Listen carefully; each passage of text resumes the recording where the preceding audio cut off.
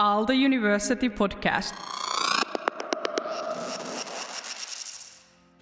The funny thing is that when you listen to students speaking, they develop these strong identities. I come from finance, I come from accounting, I come from business law, I come from marketing.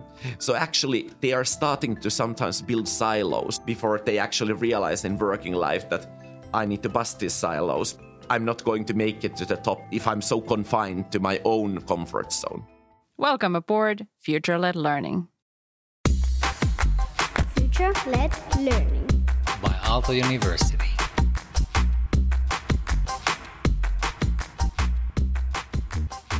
Life-wide learning and constantly developing one's skills are central to the modern working life. Just having a university degree is not enough. We must learn throughout our careers and indeed our whole lives.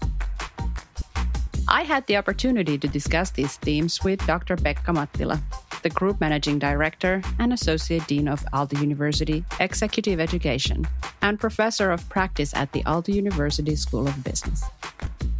Dr. Mattila has an extensive career in coaching and consulting and hence unique insight into ways degree students and managers learn. My name is Riikka Evans, and I enjoyed this conversation, and I hope you will too. Future-Led Learning. So Pekka, you come from Aalto University Executive Education. So you have a wider experience on teaching than just the university side. I think my experience is 95% of working with executives and senior management and middle management and so on. So it gives a slightly different perspective. So from an executive education point of view, how would you define life-wide learning? I think actually the whole idea of Aalto University Executive Education, Aalto EE, is about life-wide learning. We just haven't been using that label. And I think actually for my team members, it's not such a big transition at all. People graduated from different disciplines. There are multiple drivers. For example, people with degrees in medical sciences, engineering, law, and then they are moving and starting to pursue a managerial career. They want to get the basic toolkit, and the higher up they go, the more varied topics become important. So that's part of the identity transition professionally. Secondly, it's not only people from outside of the business school, a graduate school, the business school alumni who need it. Actually, a significant proportion of people who are using our services are actually business school graduates, because you need to take certain things into a very applied level, or naturally things change over time. How we were thinking and teaching about marketing, for example, it was quite different, let's say 20 years back compared to how it is today. So it's about recalibrating oneself, but it's also about updating oneself. And for many people driven by individual interests, it's also about not only pursuing dreams that are related to the current employer or the current profession, but quite a few people are dreaming about making a career transition. And I think this is driven by the fact that people realize that the generations we are part of, we have to work till we are 70 or so. You better make it as fun as possible. I was looking at your guys' website on Aalto EE, and I quote, Aalto EE is a provider of impactful, goal-oriented, and measurable learning experiences and unique customer experiences with verifiable business benefits. Can you elaborate a little bit further? What do you guys mean with that? For years, we have had this kind of concept of impact and experience. And impact happens at multiple levels. First of all, it's the individual level, and that is our largest responsibility. Normally, this is quite easy, that you are taking care of the individual needs and you are trying to respond to them as well as possible, having a group of 25, 30, 40 people. But sometimes you find situations where actually the interests of an individual and interests of the employer are in conflict. And that's an ethical question as well. And we are always having the first priority for the individual. The second level is the organization, the employer. sometimes they are having very clearly defined strategic targets. They want this program to be part of some kind of capability transformation or cultural shift or so on. And finally, the third level, it's about society. It's about business ecosystems. It's about whole industries. For example, in the Finnish healthcare industry, we have been having a pivotal role in supporting the leadership culture there over the past, let's say, 15, 20 years. We measure the impact right after each module, right after the whole program. When it's a general open program, naturally we have the goals defined for that program. But when it's a program that is customized for a certain organization, we have also preset goals for the program. That has this program delivered on this and that dimension and to what extent. So it happens after each module, each program immediately. But then we also have this kind of survey conducted about 9 to 12 months after the program, the long-term survey. So how much did you truly adopt? How much did you apply? What did you try in practice? What is sustainable? And what was just this kind of food for thought type of aspect? That's the impact side. The experience side is that we want to create learning experiences that are memorable. They have to be beyond normal. We are competing in many cases with in-house learning opportunities or other educational service providers. We must be beyond that. That's also the only way to justify the price point. And it starts with small details. When you are experiencing our campus, it must be beyond your home. It must be beyond high-quality hotels. It must be something that runs smoothly. But it's also something that is intangible very much. It's about our ability to create psychologically safe spaces, to speak about them sensitive topics, the topics that make you feel vulnerable in this kind of community of fellow participants. In a community of friends. That sounds excellent. And I would like to ask you that what is your own approach to learning? I think I am pretty well positioned to be a teacher because I always want to combine theory and practice. I like frameworks. I like frameworks and grand theories in the Mertonian sense. But also I want to translate them into practice really quickly. And I think this is quite easy to do in a context of life-wide learners, people with lots of experience already, because they can relate to. But I believe that the same approach applies also to undergraduate and graduate students. You just need to frame it a bit differently. Future-led learning. But I believe that to be honest, what I don't believe in is this kind of that people have certain learning styles and they are very fixed. I think people are more flexible in general. Myself, for example, I'm very kinesthetic. At the same time, I'm extremely theory-driven and anything between. And this is versatility that I'm nurturing in myself, and I hope that every student is nurturing oneself. That's why I don't like the learning style thing, because then it makes it so easy for a learner to, in a way, give up that, okay, I don't understand anything about this. I want to have practice, or I want to have theory, or I want to listen, or I want to read, or so, and that's my style. No, it's not. One can grow, and one is normally more versatile than these labels we tend to give people. Can you give us some example? Let's say a great example with that I can observe are the MBA students, for example, when they are coming to us. Many of them have very, very clearly defined idea at the beginning how they learn. And when they are speaking about what they are frightened about, that will this be too theoretical? I'm a hands-on guy, for example. That's a typical sentence. And this is something that I'm not so keen on. I would like to see how things happen in practice. Or at the other extreme, some people, let's say you are having a PhD in medicine, are saying that I hope that this is going to also provide some theoretical frameworks and tools, that this won't be all about the hands-on business life. I appreciate theory. I think both of these extremes, they are becoming relieved when they see that these things are not somehow disconnected. They are nicely coming together, and you are not only learning from the materials, the readings, from the faculty member, but you are actually able to learn from the reflections coming from your group. You were comparing the Aalto EE executive students, if I may call them that. You were a little bit already comparing them to our graduate and undergraduate students.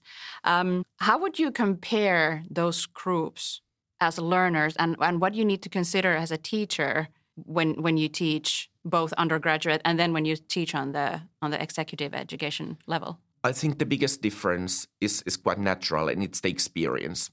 Many of the participants in executive education programs, especially the senior management level programs, they are having a professional experience of 20, 25 years or so, and most of that in managerial roles.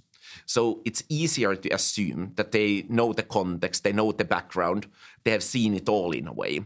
And sometimes actually it's also easy to make false assumptions. That's the other side of it.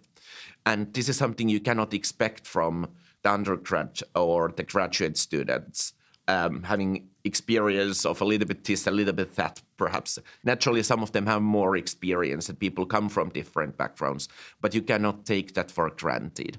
So you need to give our students here at the business school more context. And sometimes you need to explain the basics of how, let's say, certain industry works and what are the important things when you are listening to this case study or to this keynote. I think the difference in experience is one thing. Another thing is that people with strong professional and managerial identities, they also have certain fixed mindsets. They have their own toolkit and toolbox. They are very confident about what works, what doesn't. In many cases, naturally, people open up and then they are having this kind of learning mindset too, but they already have their own ideas, what works, what doesn't. And in a way, with business school students, the enjoyable thing is that many of them don't have any preset concepts. They are having this kind of empty paper in a way, blank canvas. And they are quite open-minded. They also ask different questions. They don't think many things for granted. So I think for a teacher, the challenge is that for the business school students, you need to give some structure and some content. And with executive audiences, sometimes you need to shake a little bit these calcified ideas and preset mindsets. Another thing is naturally that, and I think it to a certain extent matters, is that executive education is pretty expensive. Companies or individuals, many individuals do it for themselves, are spending quite a bit of money for one day. And naturally, they have certain expectations, and they are keen on giving feedback immediately if they are not being met or if they are being exceeded. It's quite direct, it's very to the point, and sometimes it's very blunt. And they want to have return on investment, time investment, monetary investment of their own as individuals or of their employer or both. And with business school students, it's a bit different. Naturally, they realize at the end of the day, this is an investment and it's up to me as well how much I'm going to get from this. But the attitude is a little bit different. For example, people are not coming late even if they are very busy, even if they are working 16 hours per day. When they are having an executive education class, they are in place on time and they leave on time and they don't leave early and so on. And if they are having something extenuating, they are actually very polite about asking for permission and telling about it in advance. And in my experience, that doesn't always happen in business school. And that is partially, to my mind, apologies for being so direct about this, it's because the students don't see the cost. If something is free for them or it's no cost to them, it doesn't mean it's free. So it might be actually helpful to make people more aware that how much the society is investing in you. because I think that would be eye-opening for some of our students. Not all, but some. So you should appreciate it and you should take advantage of it and really enjoy, be curious and open-minded about it. Exactly. And in a way, I think it's also about that there is an alternative use of these resources. So now they are allocated to you. So we expect you to live up to them. The funny thing is that with MBAs and executive MBAs, we speak lots about responsibilities of our institution towards them in terms of reputation, in terms of that translates into rankings as well. But also we speak about the responsibilities of alumni. We have this kind of way of speaking about responsibilities, I think more compared to the business school side. And that's funny because our participants are people in their 40s. They quite well know what is a responsibility.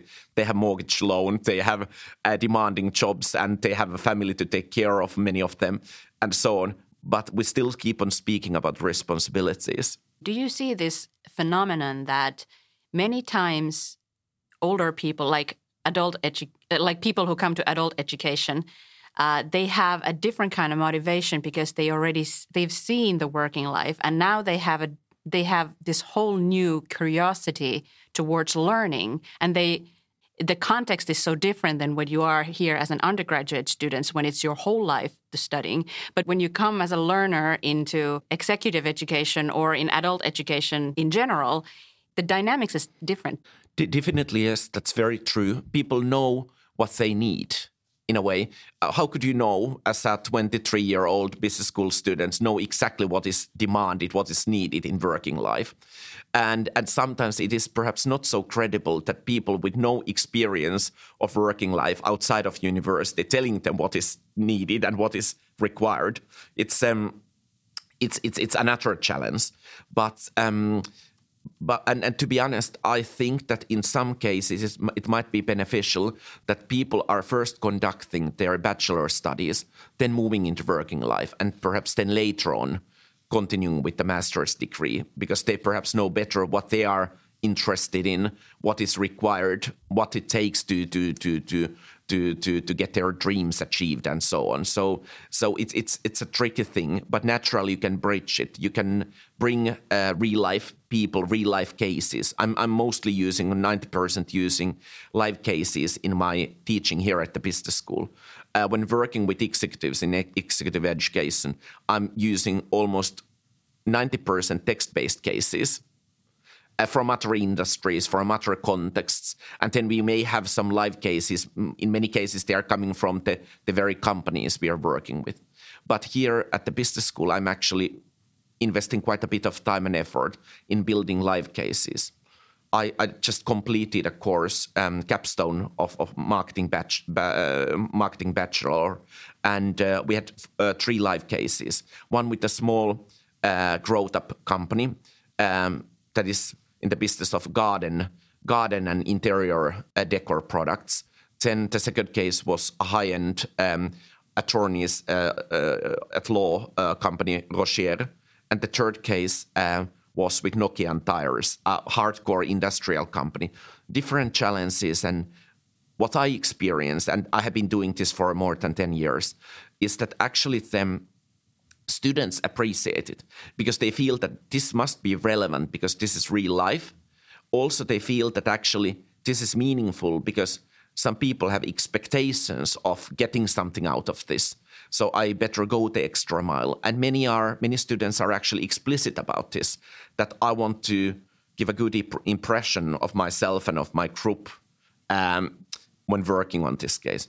And also what I'm extremely proud of is that almost every company representative, they are normally chief something officers or vice presidents and senior vice presidents. Normally they have global roles. They are very impressed of the students.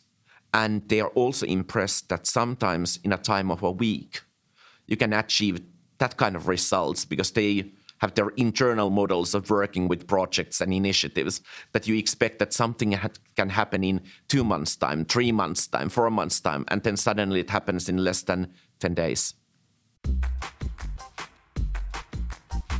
that actually opens up the real life cases, like the function and purpose really well. So thank you. So let me take a little bit to that same path and ask you, apart from the substance knowledge, what kind of skills do we need to teach the students for the future working life, keeping in mind that we're using the real life cases and everything? But if you think of the future, how should we bring the working life into the teaching now? And what kind of skills do we need to keep in mind? That's a very tricky question, to be honest. Naturally, coming from where I'm coming from, it's because I think there is no one-size-fits-all answer to this. First of all, you need to be quite explicit. You need to, as a teacher, you need to be able to be quite explicit that if you have this kind of theory and this kind of framework and this kind of, let's say, method, what are the practical applications? And not only explaining that how could you, in theory, apply this in practice, but how are companies, how are organizations beyond companies, public sector, NGOs and so on, how they are doing this and what are the benefits. And sometimes I like that there is an element of reverse engineering, that you are showing an outcome and then you explain how this outcome that was impactful was generated by using these tools or these frameworks. So how can you see it in practice? Sometimes it's reverse engineering. So it's more like inductive in a way, that you have first the data and then you start going backwards to the theory instead of starting with the theory and then having some vague ideas how it works. Also, I think it's I would like to be challenged more by the students. Sometimes I don't know whether it's about being respectful or is it about being passive. And it's a fine line between these two things. But asking more, why does this matter? What is the relevance of all this? And I think a teacher should be prepared to come back with answers. And also the teacher, him or herself, needs to be up to date. I think it's vital that you know what's happening in economy, in business, and not only here in Finland, but globally. And not only the grand theories, but also the daily breaking news and so on. I think that is what makes you relevant, and that is what makes you as a teacher credible. If we think of just the everyday life of a teacher, what if there comes a situation that, say, you don't know the answer to the student's question? How do you tackle that? The worst option to my mind is some kind of mumbo jumbo. It has happened to me, not at business school, but at executive education, that I have a question that is something I have never been considering about. And I normally say that I need to think about this and I'll get back to you. Normally, if the question comes in a group, I come back in a group setting. If it comes directly one-to-one, then I come back directly. And perhaps there are reflections also that serve the whole group, but so on. But I think there's nothing wrong saying that I really don't know, I need to figure out, because that's an answer. I would like to see a medical doctor who's telling me that he or she knows it all. Don't worry, we don't need to take any tests, no exams needed, no laboratory needed. I know it all. Just trust me, I'm a doctor. I most likely wouldn't book another appointment. That's also one part that we would like to encourage our teachers in the pedagogical studies, that don't be afraid of being sort of like, we're not supernatural. We can't possibly know everything. So that's also part of the vulnerability and accepting that I can't know everything, but let me find out. Let's learn together. Yep, fully agree. And actually, sometimes I think that for the teachers with fully academic background, and I have great respect for them, it might be a good idea to have this kind of personal advisory body, in a way like group of people working in business, in the field, and having ongoing dialogue with them. Sometimes you are giving them free advice, obviously. What's going on in science? What are the newest breakthroughs or something? But also you are in exchange getting lots of ideas, what's relevant, what's topical, how do companies and organizations work with these problems. So having this kind of unofficial advisory body might be actually a very good way to approach it as a teacher. How would you then say that all these things that we've been talking about, how should our teachers consider these things when they are doing the curriculum development and planning their own courses? What kind of elements should they consider? What would you bring into the curriculum development and also planning on a course level? I think actually, and this doesn't apply to all programs, but sometimes the programs we are having, they are based on the interests of the teachers and their specialties. And there is very varied balance between practice-orientated and applicable stuff and theoretical stuff. It's quite random, to be honest, when you look at across the portfolio. And it's because of the nature of university. It stems from the faculty. So all in all, I think many programs would benefit from more guidance in terms of how to make it balanced. Naturally, you need to have the theory in place. You need to have the methodology in place, but also that you need to have this practical relevance. Luckily, actually, programs are competing for the best students and the highest number of applicants. So it makes it so that you have to be practical and relevant enough in order to get anyone. But still, I think it should be something that is a little bit more of an anticipatory process, to my mind, instead of just looking at what topics, what subjects are going up and which ones are going down. Secondly, when you take it to the course level, I think actually COVID-19, again, like I'm not even claiming that there are silver linings, but I think now when you need to consider how do you make people engaged when using Zoom and other tools, I think people have had to put a little bit more effort on designing the individual courses.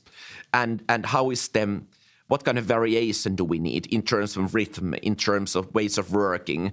If it's only broadcasting, you can easily replace it with a webcast or a podcast or so. So how do you bring in the variety? And I think that is what is needed. And sometimes actually the way I think is that if it's a really heavy, relatively tough topic, let's say, coming from my field, let's say strategic pricing and pricing architecture.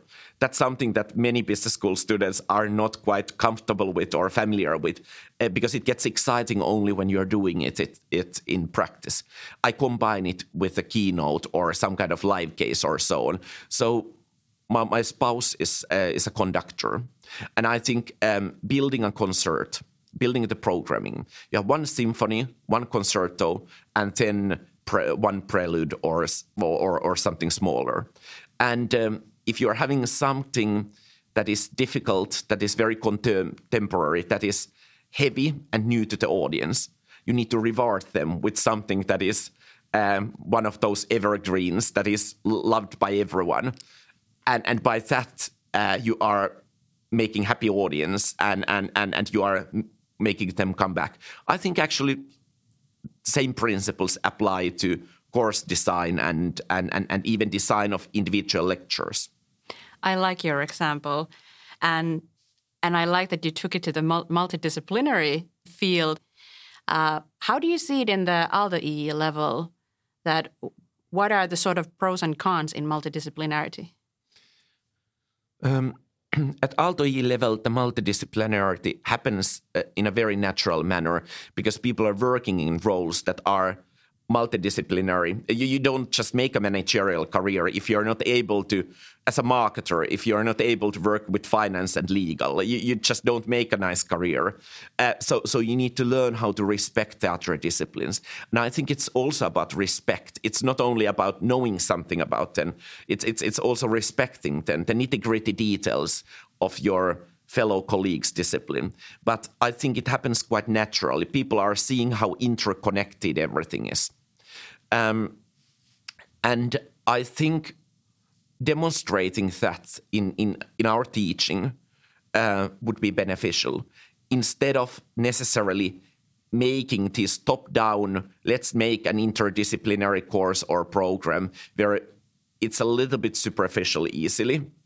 And when things don't come together naturally, I think, again, going back to the fact that the real-life examples are best illustrations of that. And sometimes we need to be aware of what we mean by multidisciplinarity. it has great advantages. I think it might have actually more advantages in the field of teaching and learning compared to the field of research.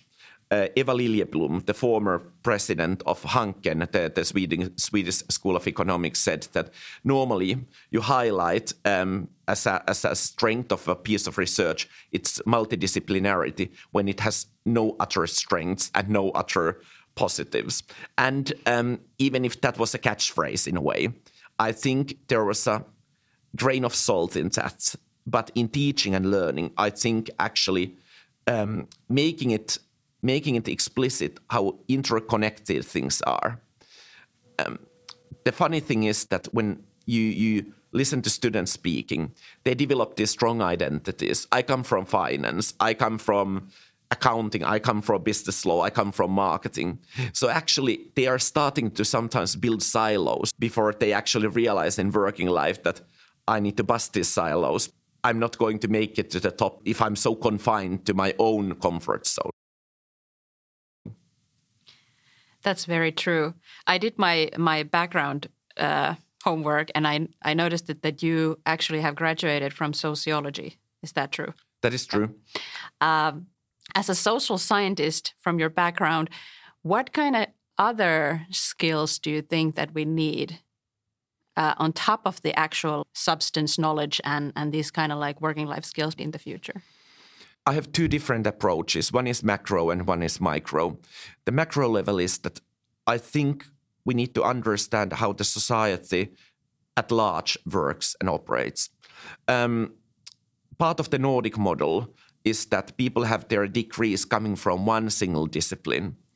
And if you go to the United States or United Kingdom, and I think they are not making great role models in many fields, but in this they do, that first of all, you have your first bachelor degree, let's say from arts and humanities, and then you have your second degree in law, and that's quite natural. In Finland, in the Finnish system, you are being sent to a study counselor to sort out your thoughts and get some help. So I think actually it's important, especially when you come from a silo like a business school, to be curious about the society at large, understand how it works, and understanding that how differently other people may see the world compared to you. Because we are being indoctrinated to use certain tools, certain frameworks. We are indoctrinated to think in a way we do. And I think we need to be curious, and that's our individual responsibility, to learn about the society at large. And also things that don't have this kind of functional utility within the short term. I was quite lucky, to be honest, to have my first 3 degrees in the field of social sciences, because I had time to study things that are completely useless and at the same time very useful, because they give certain cognitive help and certain kind of framework, and they offer a multitude of lenses when you're looking at the world around you. And that actually helps to explain many of the business problems as well. And for example, and also I think it's this kind of civic responsibility, that understanding that with a university degree from a top university, at least in the Finnish scale and even in the European scale, you are part of the elite, and coming from a person who is known to be slightly posh and so on, and some people might even consider me as a snob. I still think that it's important to have this kind of understanding that you are privileged in a way, and there are many people that are not around you. That's the macro level. Then the micro level, I think the skills of self-leadership. I think actually that is essential, that how to be yourself in the best possible way and with more skill in a way. That is what matters. So the skills of self-leadership and understanding your own internal theater, coming from Getz de Vries and Abraham Selesnik, this kind of what's going on, what's happening to you, why are you thinking and feeling the way you do, and how do you cope with situations, how to harness yourself when needed, how to demonstrate versatility. I think those are the skills that are very much coming from outside of the core disciplines of a business school.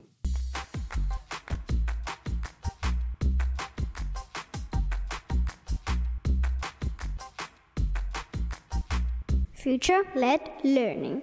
If you think of learning and teaching and the digital era that we're living in and the COVID-19 and whatnot, where do you see where we're going?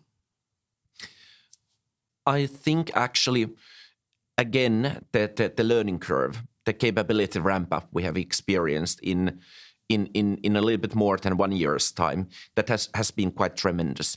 The first stage is where that we were clumsily translating the traditional curricula and the course outlines into digital, and then we were calling it digital learning and teaching. But now I think people have had time to rethink and recalibrate, and hopefully that has happened across the school and across the teaching portfolio here at Aalto, also in Aalto University Executive Education. I think that we have started to design things for digital. And I think actually knowing how to do it offline and knowing how to do it online, actually it's a great asset for the future, because the way I see it actually that or at least I think this is the way executive education will work, that we are moving into hybrid teaching, that some people are offline in class. Some people prefer that very strongly. They feel that it's better experience when they are connecting other people face to face, and it suits better for many people. But some people are actually equally comfortable or even more comfortable online, or it's easier for them logistically. I prefer having students in place on time instead of them coming 20 minutes late from a working shift and then leaving early. It's sometimes logistically more meaningful. And I think it's not so that you have offline students and online students, but you are actually seeing that people are alternating. And we have been actually doing quite a bit of that already at Executive Education. From June 2020 till November 2020, we were having as a dominant method, we had this hybrid model. And it was quite eye-opening for me, because some people from a prominent industrial company from northern Finland, they told us that it's so marvelous and feel that it's easier for us to participate, because for us, having a 2-day module meant technically 4 days off from our families, from our jobs and the office life. And now it's 2 days, really, just like for the people coming from the capital region. And then again, there was one person who was a single mom with 2 kids. And she just said after a 3-day module, she participated offline in classroom for 1 day, and 2 days she was online. That this is brilliant, because it makes it easier for her to plan in advance how she's going to get it organized, and it's less stressful. And I think actually those are the things we need to celebrate, because the same things apply to undergraduate and graduate students. And I think actually that we are going to see more somehow smooth combinations of online and offline, digital and non-digital, synchronous and asynchronous, and so on. But this is where we need lots of best practices and sharing of best practices, I think. And that is a culture I would like to nurture even further. It has been very collegial, I think, when I'm working with my executive education faculty. People are giving each other tips and hints and so on. And the program directors and coordinators are very eager to share what they have learned. But sometimes I feel that here in the university, we're working a little bit more in isolation in a way. And some people are doing a brilliant job and some people are struggling. I think we should have a stronger culture of sharing. Another thing that is personally my own learning point, and some people might disagree, my teaching has always been very much based on also my personal presence and my own way of being, and that has been one of my secret sauces in a way. And I was very scared when that was first taken away, when suddenly I didn't have this kind of physical presence, but it was happening through Teams or Panopto or Zoom. But then I realized that you can do it, you can make your magic happen also digitally, and now I'm quite comfortable with it, or very comfortable with it. my personal approach is that I try to keep it simple, because there is always this temptation when working using these digital tools that you are having so many different polls, and now you're using Miro, and now you're using Mural, and now you're having a poll again, and now you're having something else. That actually it's the form comes over the function in a way. And I like to have moments of silence as well, because actually those things happen in the classroom. Why should it be like this kind of amusement park when it's happening digitally? And I think actually, at least to my experience, with my teaching approach, that has been working well with the participants. But for some other teachers, they are perhaps more comfortable using a wide variety of tools and working on parallel with multiple things, and that might work for them. Excellent reflection. Thank you for the examples, because that's exactly what we've been hoping for. And the collaboration between teachers is something that we on the university level teaching services really do hope our teachers would sort of pick up. Competition is natural, and competition is, of course, something that's never going to go away. But then again, when you're teaching and when you want the students to learn, you want to share your best practices, and you also want to share something that you perhaps have failed in. Because, when you share those experiences with other people, you can go through them yourself, but you can also share that to the other people, and they can test themselves that how are they doing it. And then they don't perhaps need to struggle so much. Yeah. But I think actually competition can also link to co-opetition, where competition and collaboration happen at the same time. Because at executive education, everything is based on gigs. They are not going to book you again if your feedback score is lower than a certain threshold, and your daily remuneration is not going to go up even later on if you are not developing your portfolio and approach. But still people help each other. And I think that is because everyone knows that we are part of this game. And in a way, like we have all been struggling and not doing our best at times. And even if we are competing, there is this kind of shared experience of that we are in this kind of race together and we are in it together. I think on the university side, I think actually the competition is less tense and it's not directly linked to immediate income. But I think it's also about being so sensitive that who am I to give you advice? Who am I to? I don't want to seem like a person who is coming from von oben and telling other people how to do things.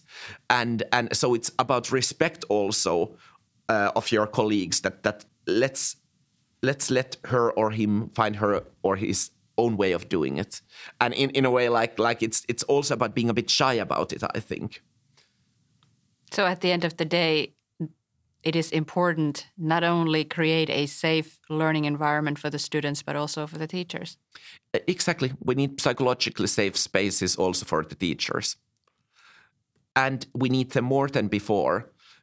It was about 2.5 years back, when one of my more junior colleagues told me that you better start looking at the Yodel channel of business school students. It was terrifying. How they spoke about teachers, about faculty, about course contents, how I was a bit shaken. I knew that it's happening, but I didn't want to see it in my face in a way. I think we actually need also these psychologically safe spaces for teachers. Absolutely.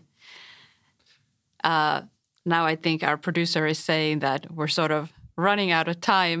Unless you have something else to say, go ahead. I actually, and you can feel free to cut this off go ahead. In a way. Go ahead. I'm a little bit worried about the culture of learning here at the business school, how it is today. I started at Aalto year 2010, so at the very beginning of Aalto. Mm-hmm. And I think I have seen an evolution happening during that period in 11 years. And many things are positive.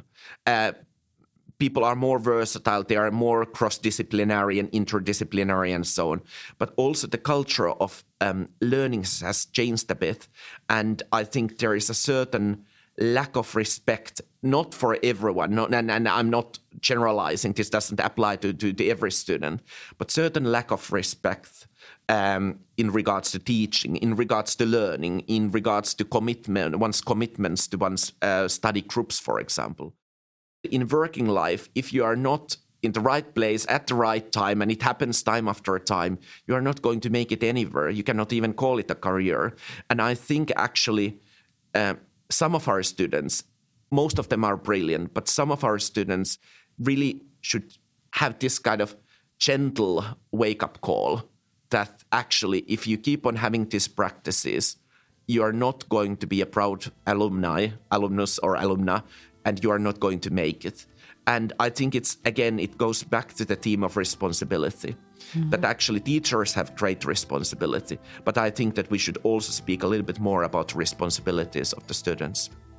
There is a fine balance between responsibility and also the cognitive overload that the students perhaps are feeling right now. I think COVID has had a big effect on that, and how we support the students not only to take their responsibility, but also understand that the sort of like emotional burden that they get when they are studying alone and they don't have the community is something that they should consider and reach out for help. Because it's not only that they are, quote, lazy, but they are also a little bit lost. And that's probably also our biggest challenges here at the university. How do we help them in that? Yes, fully agree on that. And actually, it's tremendous what has happened in 1 year. When we started teaching in Zoom, and you had this panel of tiles in front of you, most people had their cameras on. Mm-hmm. Now, minority of people have their cameras on. So something has happened. Something has happened. It's a big thing that we need to sort of find the new playground, how to respect one another. Yeah, fully agree. Well, this has been eye-opening and inspiring. Thank you so much, Pekka, for joining us. Thank you. For the listeners, this is Future-Led Learning. Thank you for joining. Thanks for listening to the Future-Led Learning podcast. This episode was hosted by Riikka Evans. It was produced, recorded and edited by me, Sakari Heiskanen, with music from Siddhartha Courses and the Future-Led Learning theme by Sagertson. Aalto University Podcast.